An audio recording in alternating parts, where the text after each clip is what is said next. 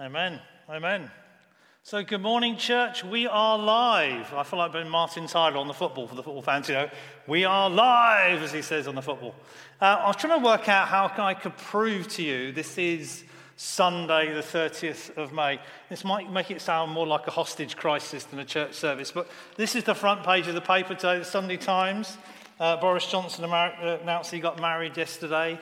And if you were hoping to, maybe you worked a night shift, go home and not notice who won the Champions League last night. I've just ruined that for you by that headline, but there you go. In fact, one easy way we could have done it is put the camera out the window, because it's actually not raining this morning.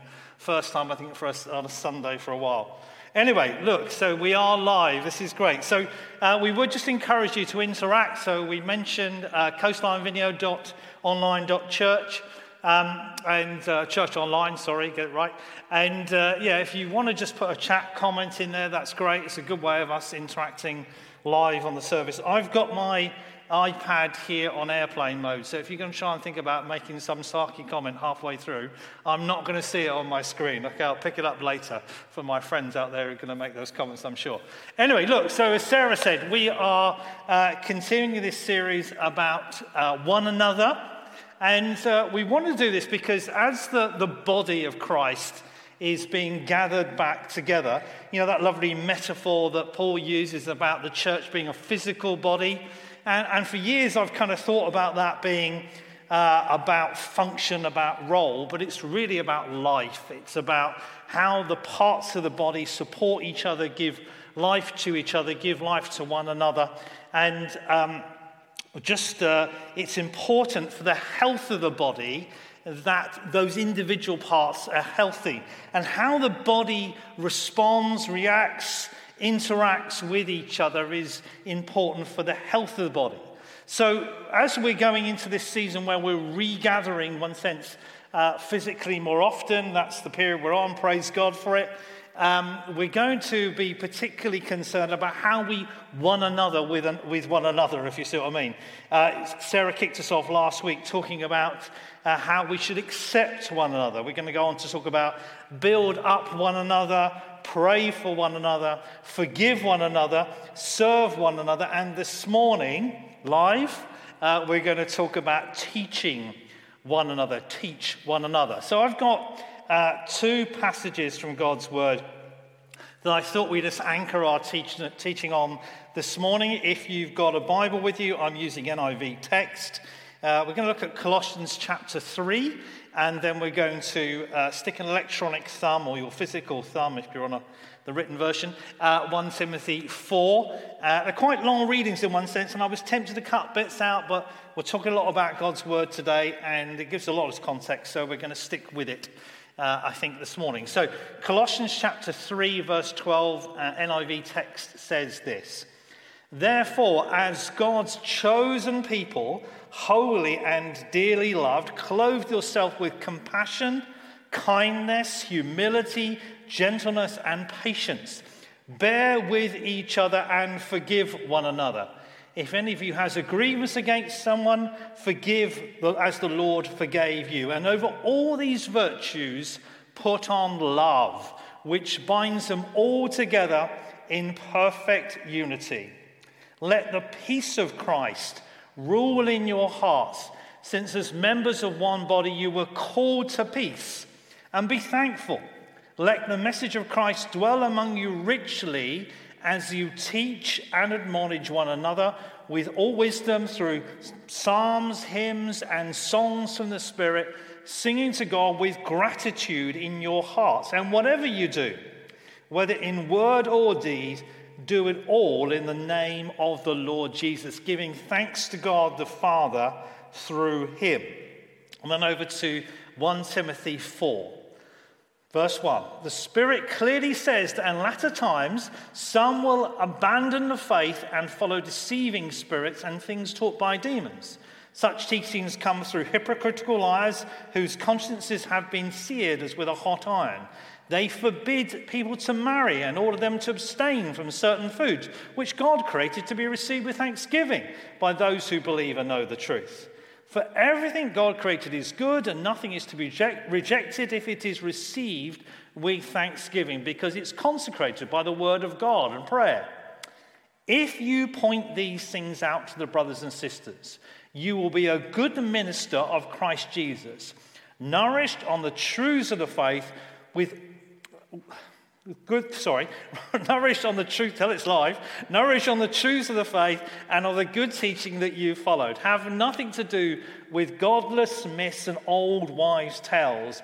Rather, train yourself to be godly, for physical training is of some value, but godliness has value for all things, holding promise for both the present life and the life to come. This is a trustworthy saying that deserves full acceptance. That is why we labor and strive, because we put our hope in the living God, who is the Savior of all people, and especially of those who believe. Command and teach these things. Don't let anyone look down on you because you are young, but set an example for the believers in speech, in conduct, in love, in faith, and in purity. Until I come, devote yourself to the public reading of Scripture, to preaching and to teaching. Do not neglect your gift, which was given through prophecy when the body of elders laid their hands on you. Be diligent in these matters. Give yourself wholly to them, so everyone may see your progress. Watch your life and doctrine closely. Persevere in them, because if you do, you will save both yourself and your hearers. And we thank God for his amazing word that it's open to us and it's absolutely true. And we thank the Lord for it. So every year, the Oxford English Dictionary has a word of the year. In 2016, I think they cheated a bit because it was a hyphenated word. And the word for the year in 2016 was post-truth. Post-hyphenated, post-hyphen truth. And it was around because if you remember in 2016 it was quite popularly used in commentary about the American presidential election and of course the Brexit referendum over here in the UK. And it's defined by the dictionary as relating to or denoting circumstances in which objective facts are less influential in shaping public opinion than appeals to emotion and personal belief. In fact, language experts now say that we live in a post-truth era. That's kind of what you've probably heard that comment before. We say your truth is your truth. Okay, my truth is my truth. What you believe might be different to me, but that's okay because we can have a different point of view on the same aspect of life. We kind of say, well, actually, we're a little bit skeptical of people say, no, my truth is the truth. We're kind of a little bit critical of that now in society. We kind of say, how arrogant that you've got the truth. How can you say such a thing? Now, this post-truth idea isn't something particularly new. It was popularized a few years ago, but it goes right back to a German philosopher called Friedrich Nietzsche. You've probably heard about him. And he argued this. He says that humans create the concept of truth. And he says, there are no eternal facts as there are no absolute truths. That's what he said. So, do we believe it? Do we believe that? Do we think that's right as men and women of God? Because if we teach one another, surely we have to know what we teach. Surely, the heart of this whole thing is we need to know what we're teaching. What truth are we teaching? I don't think we can believe there is no absolute truth. As men and women of God, I think we can't say that. Let me just give you an example why I'm saying that. Let's just give you an example from a different part of the world. Over here, I've got a contract. It's a JCT minor building works contract. It won't mean a lot to a lot of people unless you're in the building trade. Now, if you ever build a house, and we're building a house at the moment, you do one of these. And in this document, and it's quite a weighty document as you can see, it lays out all the plans of what the building's, the planning permission we put in, what the building was designed and all that sort of stuff. It's got some technical data in there about the strength of steels. It's even got in there what plants I'm going to put in the garden, I kid you not. And it also talks about the price I'm going to pay the builder. and also exactly what time he's going to finish the job. So that's my contract. But just imagine, we're in a post-truth era, and he comes along on Tuesday morning when they're back on site, and he says, you know what, Phil, I've been feeling something different about your building. 2 floors, I feel will be cramped for you. I think we should make 3 stories in your house. What do you reckon? And I've also been having some feelings about the roof. That black slate you got on the roof, really it's not the in colour, Phil. Why don't we do a nice shade of green or something like that, I mean, how bonkers would that be, right? For a start, we'd probably have to knock the building down. So post-truth can't exist when it comes to a building contract, and I don't believe it can exist either when we talk about teaching. So we need to know what truth we're teaching. So I think this subject needs some pretty basic questions. I've got some pretty basic questions here. How about a what, why, how, when, and we'll throw in a bit of who and where for good measure. What do you reckon? So let's talk about what. What are we teaching? Well, here's the great news, folks. Yay! We've got a contract. We've got a contract. And in this contract, the master architect has laid out plans and designs for my life. And if I read this contract, and if I follow what it says, this contract promises me a beautiful, robust, and firm foundationed building if I build it on the Lord Jesus Christ. So when the storms of life come along, this house will stand firm. I mean, let's be careful what this is. Let me go back to my building contract. This isn't my house, okay? I can't live in a contract, okay? But if I follow what this says, it will help me have a building I can live in. And in the same way, I can't live in this. My faith isn't in the Bible per se. Be careful what I say here. My faith isn't in the Bible. My faith is in the author, the Heavenly Father, Spirit of God, the Son, that's breathed life into the pages of this book. And if I follow what this book says, I find faith. So when we're talking about teaching one another, what are we doing? We're teaching the truth. Everything we teach and communicate should be found in the pages of this contract, in this book. I need to read this book. I need to love this book. I need to listen to this book. And if I do, I will find life in all its fullness. I'll have a dwelling in which my life can live, the place I can live. Jesus says, you know the truth, and the truth will set you free. Jesus says, the Holy Spirit, I'm going to send the counselor who's going to lead you into all truth. And there's the first thing, right? There's a truth to know. There's a truth to know. It's not hidden away. It's written for everyone to read. And I know we don't like it sometimes, right? People have said over the years the Bible is biased, or it's partisan, or it's opinionated in particular ways. The trouble is, the Bible's kind of been what it's always been for a long time. As a society, we've kind of changed our view about some of the positions that are set out in that truth, in that contract. The Bible really hasn't changed it. We've changed our position, in many cases suffered the consequences of that. The question for us today as the church, though, is do we know that truth? Do we stand on that truth? Do we appreciate what it says? Do we believe it if we know it? I mean, I really can't underline enough the importance of us as a body of men and women of God of knowing what this book says. Reading it, studying it, analyzing it, teaching it to each other. I read a survey this week. I was amazed. This was a Christian magazine done a survey on millennials who were identified as practicing Christians. This isn't everybody, but millennials that said they were practicing Christians, and 51% said they read the Bible less than once a month. I mean, that's shocking. That really is shocking. We need to know this book. We don't have a contract. How do we know what to build?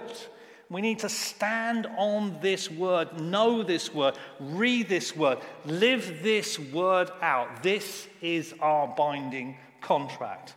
And over the next few weeks, what I've asked the leadership team to do, because I know it's hard sometimes to start studying and reading the Bible, we're just going to share some little tips on through the newsletter. We'll do some communication on it.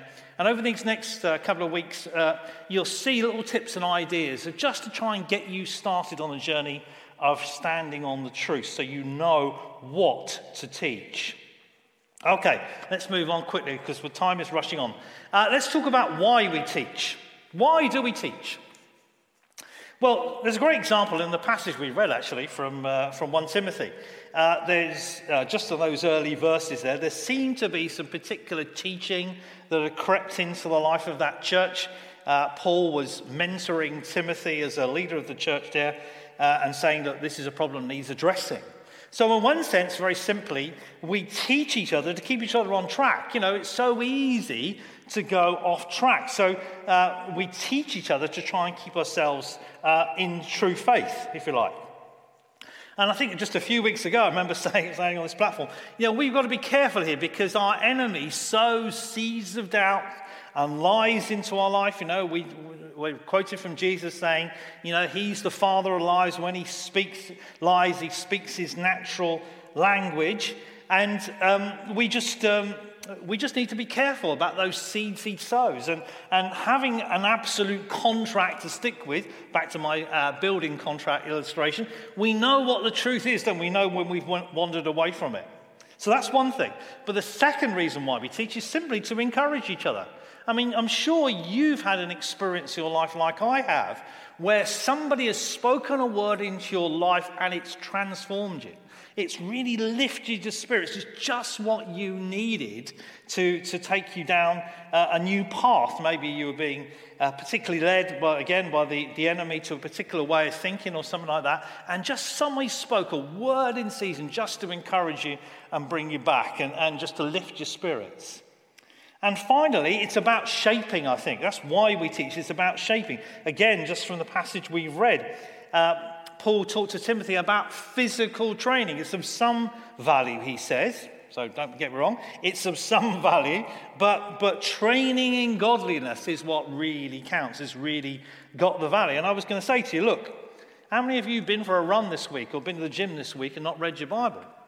I mean, let's just map it out. That's kind of what Scripture's saying. It's of some value, but surely training in righteousness is of greater value. We need to spend time in God's Word, and we teach from God's Word to receive that with each other. Okay, so that's maybe the why. Let me talk about how. How do we teach? Now, there might be a danger already. You're thinking, well, Phil, you're talking about sermons, aren't you? I said, no.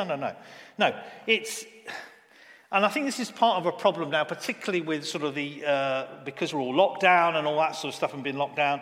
We've consumed a lot of online content, and we've got into thinking that the way we receive teaching is through a sermon or through an online video of some kind.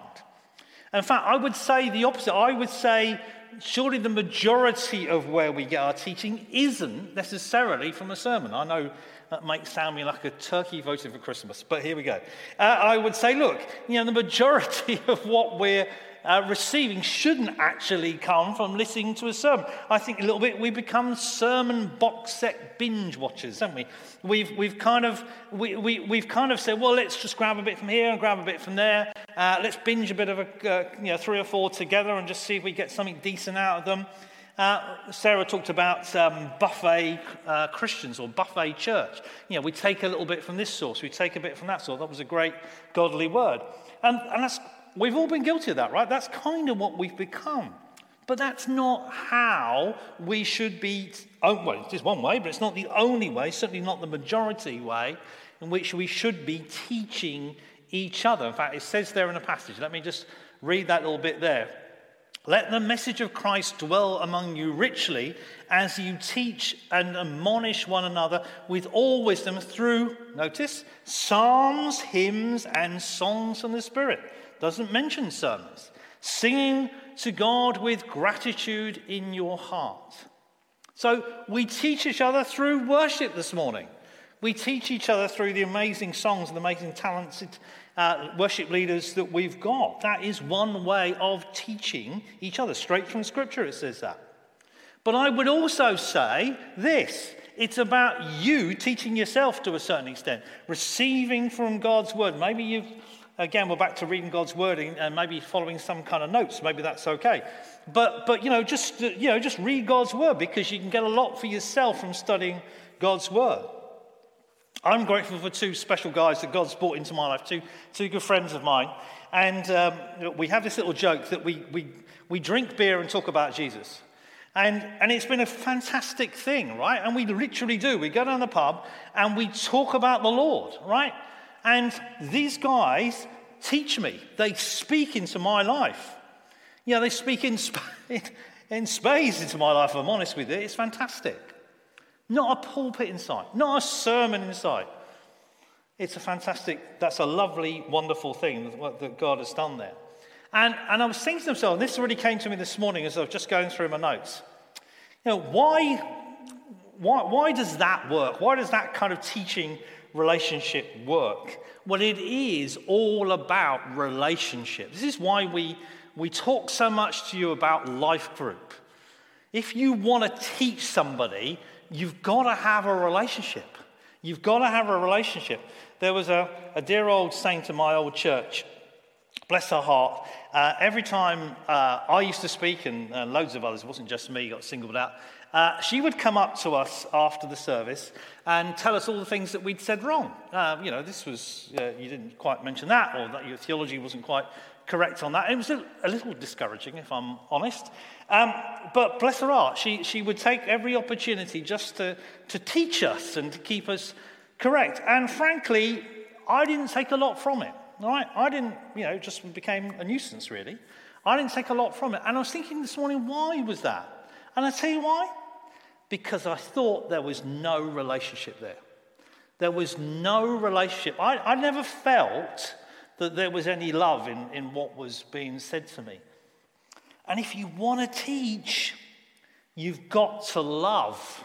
You've got to love. You don't have the right to teach somebody unless you love them. Let me say that to you. You don't have the right to teach unless you love them. That is why life group is so important as we build relationship first. So we get the opportunity to teach, to instruct, to encourage, to bless each other through the truth. This is not an opportunity on a platform like this to get a few things off my chest. So let me just talk to you about some of my pet peeves about all you lot. Okay, this is not the place to do that. If I can't be motivated by love, out of a desire to want the best for you, out of a heartfelt desire for you to be encouraged, you to be lifted up, for your life to be transformed in the love of Christ, if that can't be my motive, then I can't teach.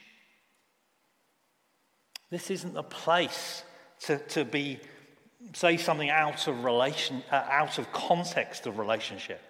It must come out of love. Just go back to that Colossians 3 chapter there, that little passage we read earlier on.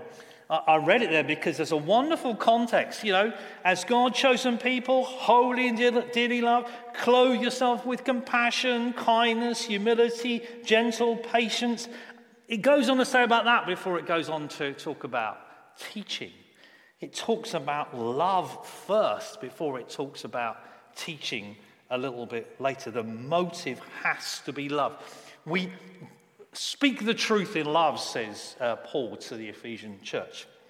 Finally, let me just cover this then.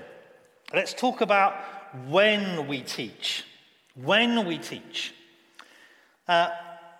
Peter said to his readers, always be prepared to give an answer to everyone who asks you, to give the reason for the hope you have, but do this with gentleness and respect to love there again.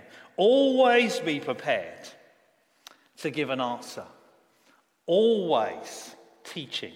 It should be a natural part of our interaction that we speak the word of life into each other. Let's not wait for a sermon on a Sunday morning to give teaching or receive teaching. No, I know that's an important part of our church worship.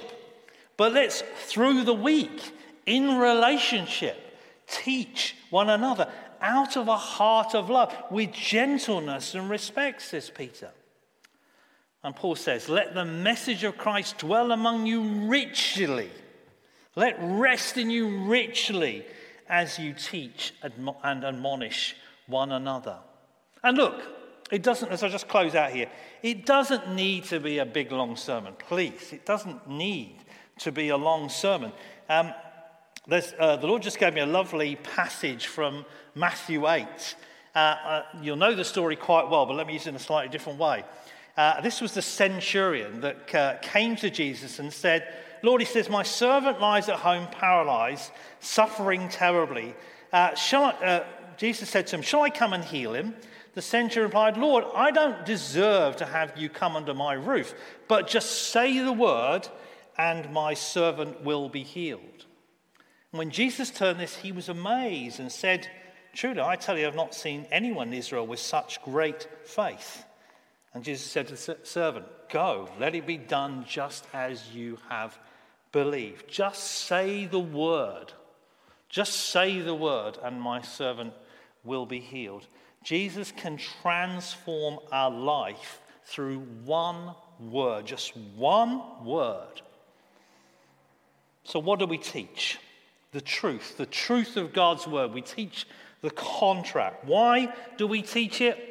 For encouragement, for transformation, for making sure we're staying on track. How do we teach it? Out of love, out of relationship. Who teaches it? You all do. I'm just commissioning you all to become teachers in the life of the church. Where do we teach it? Teach it down the pub. Teach it anywhere. Teach it everywhere. And when do we teach it? At all times, on all occasions. Say the word. Just wait. The Lord gave me that lovely enlightenment, really, into that. The passage we looked about the armor of God, and that sword of the Spirit. And for years and years, I thought that was just the Bible. And when I looked into the original Greek behind it, it was that rhema word, that sharp, incisive word. That's what we need. We need that little word in season, that little moment where God just delivers the truth right to the point. Say the word and your servant will be healed. Father, we just thank you for your glorious word. We thank you for the opportunity to teach in love with each other. And Father, we thank you for your glorious word that allows us to stand firm on an absolute truth. And Father, we just pray that this week we will spend more time just understanding your truth, Father, and be released in it. And speak that word out in love to those you've blessed us in relationship with. In Jesus' name, amen. Amen.